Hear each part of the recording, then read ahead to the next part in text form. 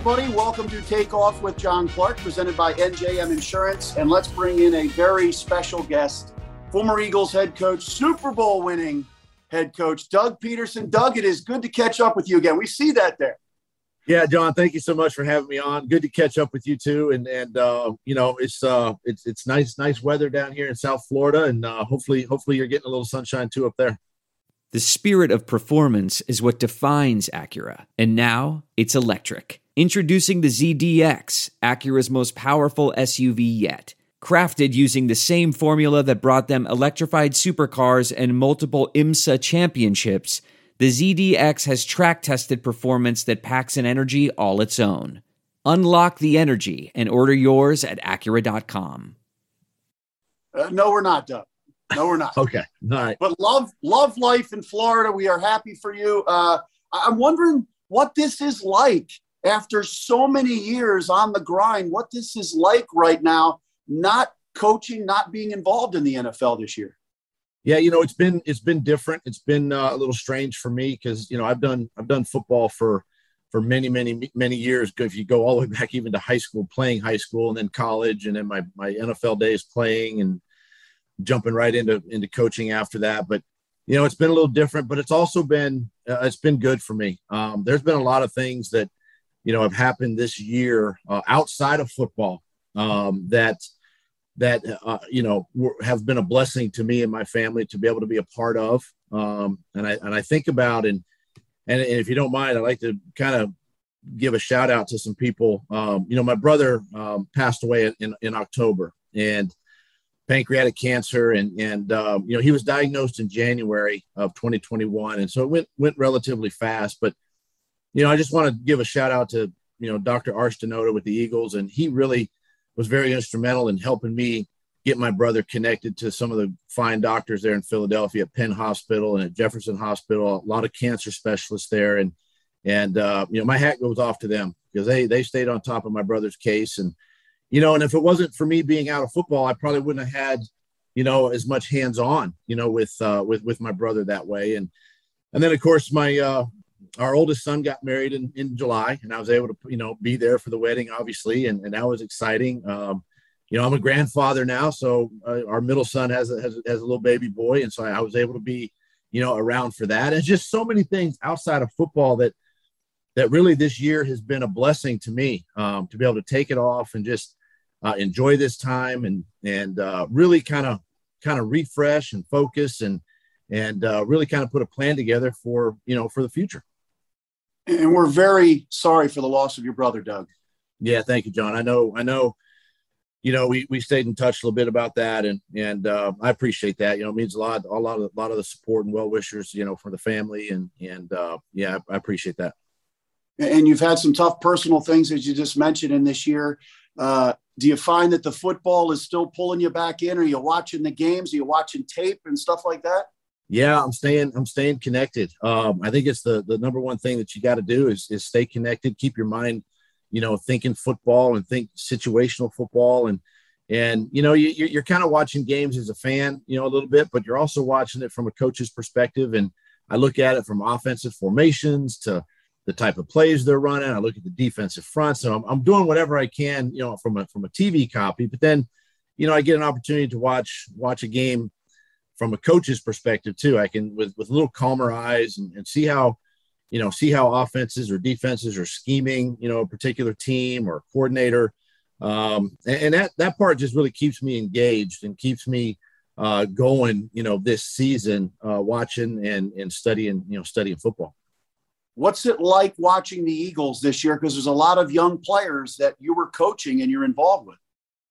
Yeah, you know, that part's been exciting for me just to know and to watch them, to know that I was a part of bringing them to the team, and, you know, to be able to watch them and have success and to watch them grow and learn and get better with each week. And, you know, and that's the process with young players. It's a learning, it's a growth, you know, it's a growth aspect, and it takes time, you know, and you know, but it's fun. It's been fun for me. And even some of the older veteran guys, you know, to be able to watch their careers and as they get older and kind of the twilight of their career, to see how successful and impactful they are, with the Eagles this year. How about Jason Kelce? He was playing through a knee injury this past week. I watched him on the sideline. He was running around the whole time. He was not going to be held out of that game with a knee injury. He's one of the toughest guys, if not the toughest guy that I know personally. He's played and battled with injury the last couple of seasons, and he's fought through. And I go back to even 2020. I mean, he played injured that entire season. We lost, nearly every one of our offensive linemen that year, and yet he was the mainstay. And he was playing through injury then, and he's playing through injury now. And I tell you something, he's so passionate and loyal, to the Eagles organization for giving him an opportunity to be the starting center there. And there were times in his career that, people were trying to write him off and that he was done. And I tell you, he is the best center, in football right now. And he continues to impress, and he continues to lead that football team. And he's one of the guys that I love watching. Doug, he's thought about retiring each of the last couple of years. I know. Are they going to have to drag him off the field? I don't think he's leaving. John, I think you're right. I think they're going to have to pull him right off that football field, and Stout's probably going to have to do it. But he's just so passionate and loyal. He loves the game of football. He loves the Eagles organization and the franchise for giving him an opportunity to play there. And they're going to have to probably, bury him right there on the 50-yard line, I think, because it's going to be, I can remember him coming into my office at the end of the season. We're doing those exit meetings and stuff, and he's like, man, I think this is the year. I think this is the year. I'm done. I just don't have it anymore. Blah blah blah. And I'm like, Kels, just give it till March, man. Just give it to March or April. You'll be back. How about this offensive line, Doug? I know you would have loved to have had a healthy offensive line. Give us an idea here in Philly about how remarkable the story of Jordan Mailata is. When you first met him and he came into Philly from Australia from rugby, I heard he couldn't even try on a helmet. He didn't know how to strap the football helmet. John, he's such a freak of a specimen when it comes to, athleticism and size. And, when I first met him in person, you got to look up. You need like a step ladder to just look up to him and look into his eyes. And, you knew he had talent. You knew he had athleticism and athletic ability. And, I go back to those first couple of years. Every day was like a new day for him. He had to relearn kind of the things we taught him the day before and what Coach Stoughton was teaching him the day before, because football was new to him. He had no idea about football whatsoever. And, just to watch him mature, watching him grow and obviously got a really nice contract, and, a guy that's a starter. Who would have thought, just a few years ago that he would be in this situation? But it just goes to show you the type of player he is, the type of person he is, how hard he likes to work. He loves the game of football. He's battled through some injury, in his career, but he keeps going out there, week in and week out. And I've just been real impressed with him and his desire to be one of the top, offensive linemen in this league. How happy are you now that Lane Johnson is back with the team and feeling better? He's in better spirits. He obviously went through a big issue getting off his medication. And I remember he would tell me in interviews, and I thought it was, wild that he would do this, but I didn't even realize with what was going on with mental health. But he said he would throw up every morning before game days, him and Brandon Brooks, because of the anxiety. Did you know everything that he was going through and what he kind of put himself through to get ready to play every week? I think on the surface, you had an idea, or I had an idea what was going on with him. But, really what was enlightening is when Brandon Brooks and we made the breakthrough with Brandon, and he was able to, get the help he needed and really kind of open up and talk about his anxiety. And, I think about mental health in today's sports, and, we're seeing it more and more, right? Just across the globe with athletes, professional athletes. And there's such a high demand and such a high stress level to perform and to perform well. And, and maybe it comes from, us as coaches, we put added pressure sometimes on players to perform and do it at a high level. But I think the player themselves, they want to play well. and Lane wants to play well. Brandon wants to play well. And they just, they get themselves worked up, and sometimes it's hard to control. And now that things like this are out in the open, and people are talking about it, and people are, able to help and provide services or whatever it can be for these players, it's really beneficial. And I'm happy for Lane that, he's got things under control, and because he's another one of those guys, man. What a tremendous talent. It's great to see him back out on the football field, and because he's so dominating. I mean, he plays at a Pro Bowl level every single year. And, it's just, that's one of the personal sort of things that touches me, is to be able to watch these guys to go through this adversity, that sometimes is, maybe may or may not be football related, but they can get it corrected and still be able to go out there and play at a high level. Some insurance companies use jingles and mascots, but not NJM. When you're upfront with your customers, you don't need gimmicks. NJM, no jingles or mascots, just great insurance. Get a quote today at njm.com. How about Jalen Hurts? When he came in, obviously drafted in the second round, and I don't think he got a whole lot of snaps last year in practice, right, until he came in to replace Carson. He has those 4 starts. He went from Alabama to Oklahoma offense to your offense. Now he's in a different offense. Now he's got 17 starts in the NFL, or right about there, 16 or 17. What have you seen from him about his development as a passer and when he does make throws from the pocket? It's everything that when we drafted him that we hoped for.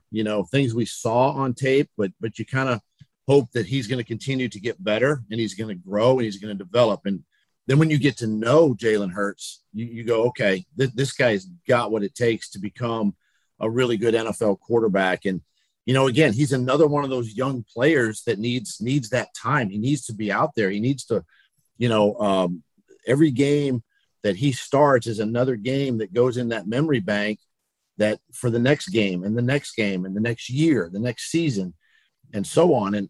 And I've been real impressed with him, even from a leadership standpoint and how he leads that football team. I watched him last year, when he was working with the guys, when he, started that last month of the season, and how he would communicate and how he would talk with Kelsey up front with protections or in the run game. And he constantly wants to learn. And I think this goes back to just, the way he was raised, obviously. But like you said, you touched on it, at Alabama, at Oklahoma, he was in our system a year ago. He's in Nick's, system this year. So he really hasn't had a year where he can just digest one system, right? He's constantly learning.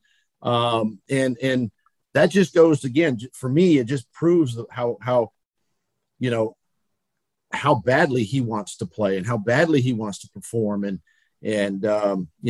man, I'm even excited for maybe even next season, having a second year, in one system, and to see how he can grow and start putting pieces around him, to help him. But been very impressed with Jalen, and he, obviously he's still a young quarterback. There's still some mistakes that are being made and things like that. But listen, he's such a great talent that you just kind of cut him loose and let him go play.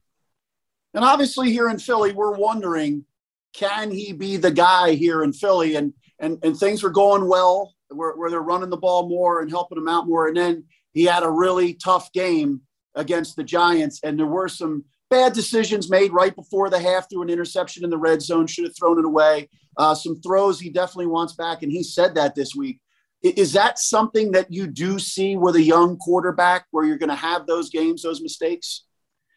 Those are the things that, and what you got to understand too, is this is really, I would consider this his rookie season. Even though he's been in the year, in the league 2 years, this is his rookie year, and he's a rookie quarterback, and he's learning the game of football. He's learning defenses and how each week is different, right? Teams are going to approach him differently every single week. And I look around the league at some of these young quarterbacks that are playing, even, the Josh Allens of the world, and, Justin Herbert in with the Chargers, and guys like that, that they're still making some of those young mistakes that can put the team in harm's way. But sometimes you, as a coach too, you just got to understand, you try to coach those out of them, and I think that comes through experience and through playing, and, just understand that those mistakes are going to be made. And sometimes you just have to, kind of not only own up to it, but kind of accept that those are going to happen. A lot like Carson in 2016, we knew we got a rookie quarterback going in. There's going to be some times when it's not going to look pretty. And yet we're trying to build something here. I mean, this is Coach Sirianni's first year. He's trying to build something there, and he's trying to build it around Jalen. Well, you know what? I know in this league, we don't give people time, whether it's a coach or a player. We just don't give enough time sometimes to develop. And I think Jalen's one of those guys where if you watch him grow and let him develop, I think some great things can happen. And, putting the right pieces around him. The run game is important, obviously, having that offensive line, as we talked about earlier, and now some of the skill guys around him play great defense, play the field position game. Those are all things, because I think sometimes you get it in the fourth quarter and you put the ball in Jalen's hands, he's going to find a way to win the game. There's no distance too far for the perfect trip. Hi, checking in for... Or the perfect table. Hey, where are you? Coming! And when you get access to Resi Priority Notify with your Amex Platinum card... Hey, this looks amazing. I'm so glad you made it.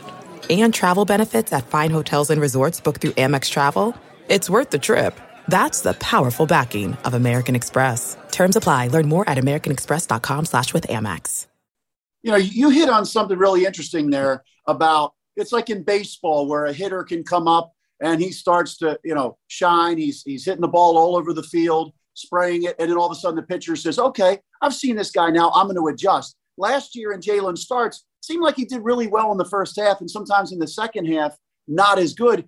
Every week this year, is it possibly seeing something new in coverage or disguising coverage? And it's like you said, it's in the memory bank. Exactly right, and that's something that he's going to learn.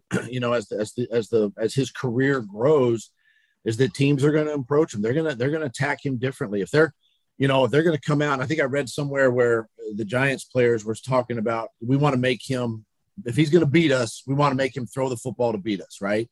Well, okay, that's the case. Then he's going to start seeing more, 8-man boxes, but they're going to be all disguises. They're going to be rolling safeties down, or maybe corners coming off the edge, or however they can to kind of stop some of the run game or the RPO game.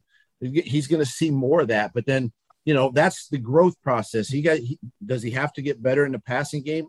I would say yes, and he would probably say yes. But that comes through development, that comes through growth, and that comes through playing. And I think about my days in Green Bay of playing with Brett Favre in his younger days. He would turn the ball over from time to time, but yet he grew and he became a Hall of Fame quarterback. And I'm not saying Jalen's going to be a Hall of Fame guy just yet, but that's the growth process, the growth mindset that Jalen has, that the coaching staff has, and you got to keep coaching them. You got to keep coaching them hard because that's what the players want, and they want to improve every single week. But he's gonna see different defenses each week, and that's the nature of the NFL. You saw the Giants game where Jalen had a tough game, but he put two balls right on the money there at the end to possibly beat the Giants and come back and win. And Jalen Reagor, after the game, he said, I dropped him, and he was accountable. How is that for you when you see that? Obviously, Jalen was a rookie last year with you, and Jalen Reagor hasn't had the production in the NFL that everybody would hope out of a first-round pick. Yeah, it's again, it goes back to what we talked about with maybe Lane and with Brandon, and just some of the anxiety and some of the added pressure, some of the unwanted added pressure. But it's pressure, from the outside, whether it be from the media, from the fans, from himself, to perform well. And you get in situations where you start to, tighten up, and he's just got to learn to relax. He's another young player that's got a lot of talent, a lot of ability that can really help that football team win, and he's just got to control that somehow, some way. And again, I think it comes through growth, but at the same time, I would recommend that he stay off social media. Don't listen to the news. Try to block out as much as you can and just focus on your craft and focus on your skill and continue to work hard every single day. And, I've got a lot of faith and confidence in him because I've been around him to know that he's another one of those hard workers and he's going to do whatever it takes to get better and to help that team win and get with Jalen Hurts and throw and catch as much as they can, not only this season, but when they can in the off season, carry it over into the off season and just continue to build that way. Obviously, Justin Jefferson has had far more production than Jalen Reagor so far. And yeah, you talked about the pressure because he's constantly being compared to that because of where he was picked. It's interesting because I think with Nelson Aguilar, he was kind of on the same path. If you look at their statistics, it's pretty much similar. And you decided it was best for Nelson. He needed to take a step back. Do you think that would help Jalen Reagor? It's hard to say because I'm not there, so I don't know exactly what's going on. But I can kind of relate it to Nelson Aguilar. I mean, Nelson was getting beat up in the media. I mean, he was getting booed out of the stadium every time he walked out, and it was unfair to the player. And it really felt like at that time with Nelson, like I thought the best thing for him, was to take a week or two, however, but we said 1 week. Let's take 1 week and let's say, hey, you're not going to play. I want you to just work on the service team, the scout team this week. I want you to take every rep there. I want you to, feel comfortable. Just be relaxed. Just kind of open yourself up to the game just a little bit and kind of free your mind, free your body and soul. And let's just see what happens, and obviously it really impacted his life. He was very, obviously, I mean, even at the end of the season, I can remember how appreciative he was at that moment, and it was a little bit later in the year. It's probably around this time, I think, that we did that. And, it made a big impact in his life. And you can see where he's at now and the career he's had and still having. And, Jalen, he might be in that same situation right now, just to maybe take a step back and see it from a clear picture, right? That 30,000 foot perspective, so to speak. And, who knows, maybe that would help him, but I just know too, you just got to continue to work with the kid and continue to, work hard, practice and in meetings and whatever he can do to help, overcome this setback right now in his career. Yeah, Nelson Aguilar is a great example for him of a guy who then helped you big time win a Super Bowl.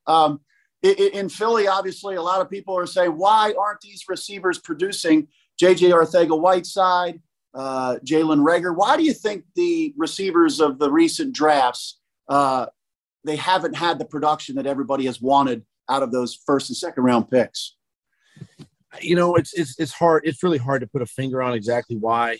Sometimes it could be, personnel each week changes. And so one guy's going to be up, another guy's going to be down as far as deactivations and stuff and how they're going to help that football team. But again, these players are young players and, somehow, they have to get incorporated, and that was probably one of the things that I didn't do a very good job with is getting them incorporated into the offense somehow, some way. And that's just all part of it, being an impact. And, it takes a village to get it done. And, you do look around the league at some of the young receivers that have had success and, it's different circumstances, different football teams, different schemes, whatever it might be. But at the same time, they're still practicing hard. They're still working hard. They're still trying to develop their craft. And, it is sometimes on us as coaches to help develop that, but it's also on the player to want to get better and improve. And, and not just, I'll tell you this, a great example to me too, is look at Mac Hollins right now, down in Miami and some of the plays that he's beginning to make. He was a young player that was kind of a special teams guy. He was limited on offense, but now he's got a role, he's got an impact, and he's making plays, in the league. And it takes that one or two play to spark something in that person, in that athlete to really kind of, catapult, just like it did Nelson Aguilar, and, get them involved the best you can, and try to get them a touch here and there, and see what happens down the road. Why was Jalen Reagor selected over Justin Jefferson? Oh, you asking me? Yeah. Listen, Jalen he's got a lot of talent. There's a lot of talent. There's a lot of speed in his body. And that's one of the things we look for, and just how he could come in and impact, our roster, and being a young player, being explosive, take the top off. And really a versatile guy that we really liked and felt comfortable with. And it's just, with him, some guys develop a little bit faster than others in this league. And Jalen's, a guy that you got to continue to work with and get him on the right track. You got to find what he's good at and exploit that and get him those touches when you can.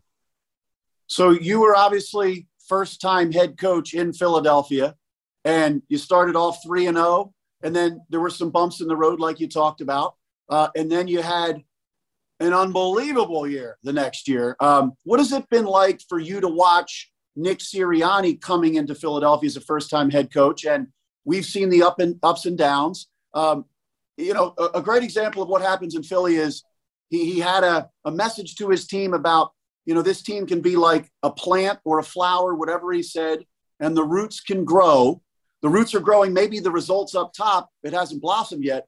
And it seemed like he got crushed a little bit for that. But then they go out and they win 3 or 4, and now everybody says, all right, that's a great message. You know what it's like to be a first-time head coach in Philly, and the pressure.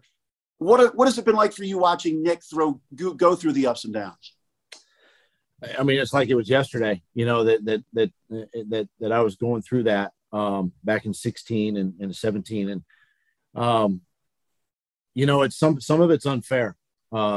You got to give this guy, and I don't know him personally. I just, from a professional standpoint, obviously, but just like players, you give them an opportunity to grow, give them an opportunity to really sink their feet and their teeth into the ground in Philadelphia, and watch them blossom and grow. And I think sometimes that, they get the added pressure put on them through the media or through the fans that, can really affect guys. You have to be a strong-minded, strong-willed person, to be able to handle, I think, the Philly media and the fans. And I'll tell you this, there's no greater place to be when you win in Philadelphia, because we experienced that in really 17 and 18, and even, with opportunity to play off in 19.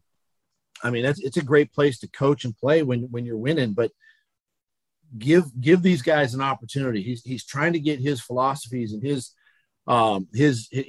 impact and sinking his teeth into that organization, and give them an opportunity to grow and see what happens, you're seeing that around the league with some of the young coaches now, some of the new coaches just being able to go in there and put their fingerprint and their stamp on those teams and watching them play. And that's the same way in Philadelphia. Give these guys an opportunity to do that and see what happens, and can only go up from there. Whatever happens this year obviously happens, but you start putting the pieces around these players, and you start getting, draft picks in there or free agents in there. And you saw what happened to us in 17 when we did that. You can blossom. You can, go to the pinnacle of our sport. And, and that's something that we gotta do with every coach and player, I think. Did you ever get a chance to talk to Nick at all about what to expect or anything about the job in Philly? No. I just reached out to him to congratulate him, when he was hired, and just basically told him, wishing him well. And if you ever need anything to reach out to me, but, listen, sometimes you learn, you want to learn on your own too. Even though I had, Andy Reid, I could reach out to him and say, hey, how did you do this? How did you do that in Philly? Or what do you expect here? I really didn't do any of that because I wanted to learn it for Doug Pederson. I wanted to learn it for myself and really formulate my own ideas and how to handle things as a first-time head coach. And I think that's something that Nick is doing a really good job of, and he's learning it firsthand. You want to be a head coach next year in the NFL?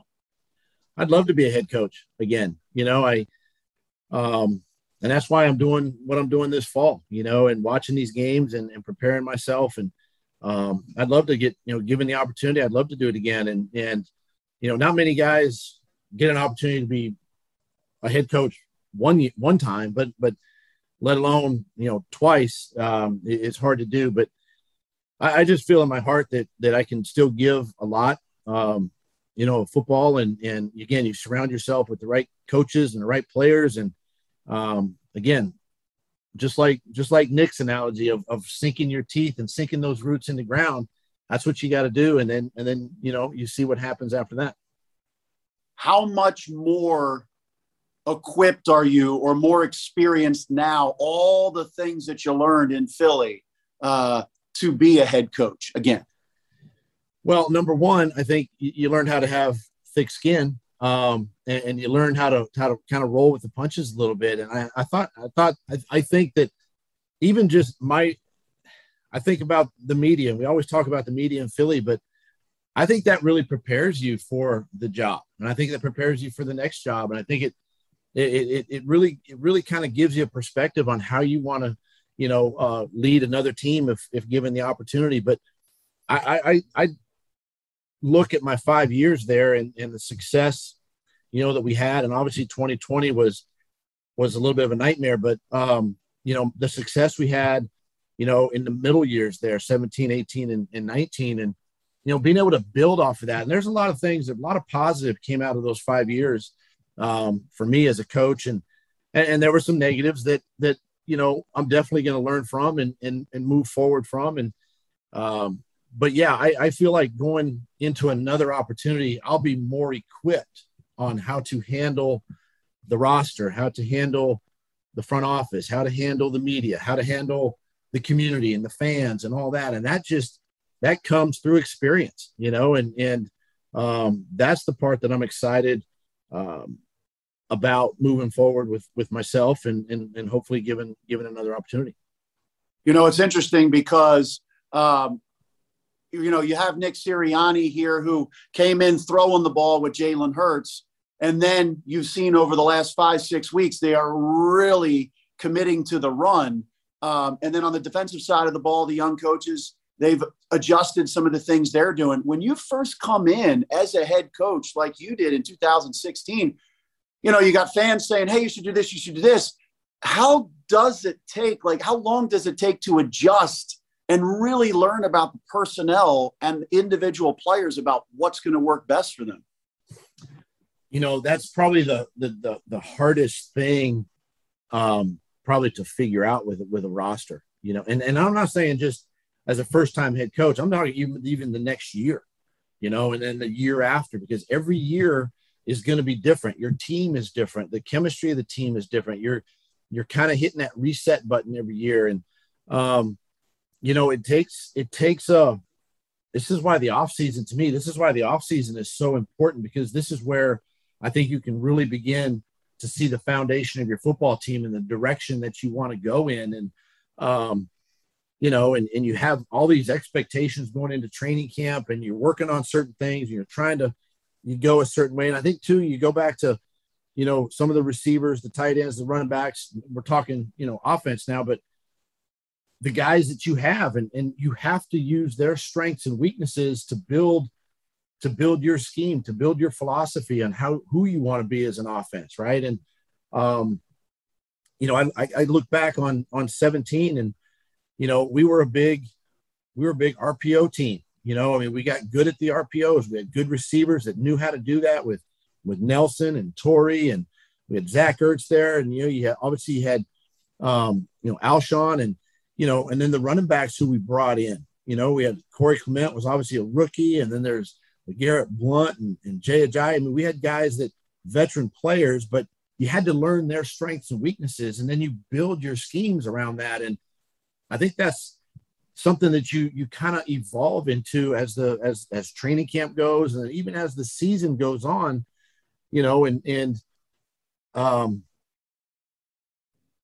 but I just don't believe you can go in and say, hey, we want to be this way or that way. In your mind, you do that, but you really have to go to the strength of your football team and say, hey, what is that? What are our strengths? What are our weaknesses? And then you design and build around that. And how do we get, X, Y, and Z the ball, and let's build our scheme that way. So it's constantly evolving. And I think that's what we've seen, with the Eagles this season, is how they're kind of evolving into, who they are today. And they're obviously helping a young quarterback. I think the run game helps a young quarterback, and that includes him running the football. And that's what you're seeing. And, you're probably not going to do that with a Tom Brady, right? Or an Aaron Rodgers. You're not going to do that. These guys are veteran guys, and they've been around a while. But with young players and a young team, figure out their strengths, figure out their weaknesses, build, design, how do we get them the football, and go from there. In Philly, is there any other question that would top a list about what you get asked about the most, run-pass ratio? I tell you what, I've never been around a community there or media that asks more about run pass ratio questions than ever before. But you know what? It's also sitting in the stands or sitting at home with calmer eyes and trying to make decisions on the field are a little bit different. And I don't know, maybe you open a suggestion box, right? And you have people put in suggestions each week, and then you build your game plans that way. Let's see how that works, Well, you've also got Seth Joyner every week, old school football, talking about running the ball. Doug, it's fascinating to me because I watched some of these press conferences, and I saw Frank Reich this past week where he was asked about the pass to run ratio. And he's like, guys, listen, RPO, all those plays, RPO, they were run plays. And he actually numbers and the list. And I'm like, this is like a big thing. Yeah, I know. And that's what sometimes people don't understand. You call RPOs and the ball gets thrown, and you're like, well, why are they throwing the ball all the time? Well, it's really a run, and the defense just moves this way and you throw it where they're not, and that's the thing that's kind of evolved into the NFL game, kind of brought from the college game a little bit, and it's making the game exciting. But those are also extensions of the run game. The play action pass comes off of that, and that's where teams really have the success. But I do believe you have to be able to run the ball at some extent. I mean, just get under center and run the football and just blow people off the ball and run your power schemes, your gap schemes, run your zone schemes, and being able to do that. But I am a believer that you throw to win, or you throw to, score, and you run to win, right? You throw to score and run to win. But again, you also do what you need to do in the course of a game to get the win at the end of the day. And, I think that's the most important thing is obviously wins and losses, and whether you win 3-2 or 41-40, a win's a win. And in our league, they're hard to come by, and you just keep plugging and plowing, and good things end up happening. So as we wrap this up, Doug, when you sit here right now, you had great success here in Philly, won a Super Bowl, the first ever in the history of this city. It's still amazing to think about that. There will never be a bigger win in the history of Philadelphia sports. How is everything when you watch the Eagles and you were the coach last year? Is everything all right? John, everything is very all right. I'm at peace with everything, and the decisions that were made. And obviously it was as we started, your show earlier about the things I was able to do this fall away from football. Yeah, I'm at peace with everything. And I've said this before with interviews and stuff, and I don't really dwell on the past as much as remember the past, where I think about the good times, in Philly. And even when I talk to family and friends, they always want to remember, obviously, the Super Bowl, because that was a tremendous year for us, but also some of the other games along the way in those 5 years that people remember, and those exciting times that we had. And I think about 18 the next year, and we're down in New Orleans with a chance to win that football game at the end, and possibly be back in the NFC Championship game. And And I think about all those moments like that. And those are the memories that come back and I think about, the players I coached and obviously the players that are still there. And it's exciting for me, to watch them. Because I feel like I've had an impact on not only their life, but their career. And it's been exciting. And yeah, I'm at peace with it. And I'm just looking forward to the next opportunity. That's great. 2 quick ones here. Could you tell us what the play was going to be if you and Nick didn't come up with the Philly special in the Super Bowl? No, I can't remember.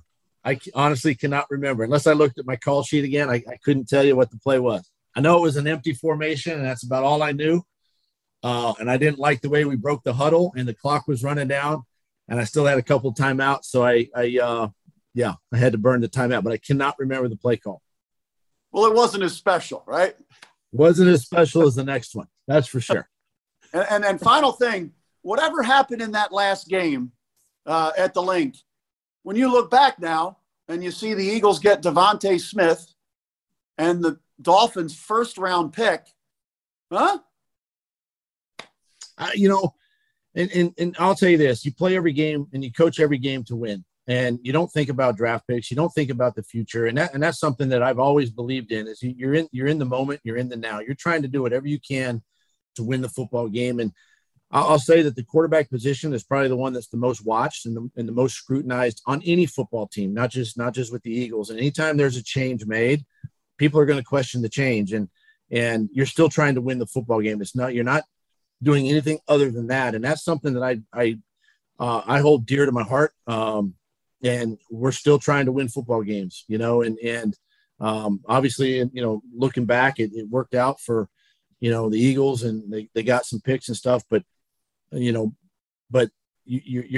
go into a game thinking about that, right? You're always thinking about the outcome and trying to win that game. Well, Doug, I got to tell you, you're a genuine guy.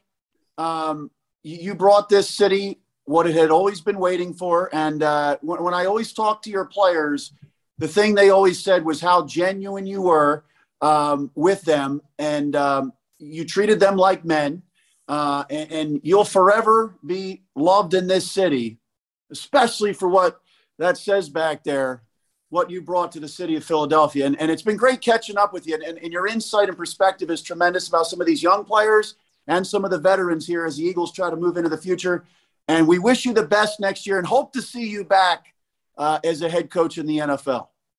Well, John, I really appreciate the time. And, my time spent in Philly was amazing. Obviously, we Mr. Lurie hired me for one reason, and that's to win championships. And he was very upfront about that. And we were able to do that for him and the organization, for the city, the fans. And that's a tremendous honor for me to know that. And sometimes you forget, like, you were the head coach when you won that. Right. And, but it's still an honor to think about that. And hopefully they haven't torn the statue down yet. And hopefully it's still standing, but it's just a lot of great memories, a lot of great people, a lot of great, family, friends in the Philly area. And it's always going to be, for me, a great place I played there. I coached there twice, obviously once as a head coach. And it always kind of draws me back to Philly. It's a great place, and we love that place. A lot of respect for the organization. And I'm just excited for the next opportunity. Well, we wish you the best, and we will see you someday back at the Link. That'll be special. Hopefully with cheers and not booze. No, there is no doubt. It is 100%. We know what's going to happen. Well, I love it. I can't wait. Can't wait for the day. Doug, thanks a lot. It was great catching up with you. Thanks, John. Appreciate it.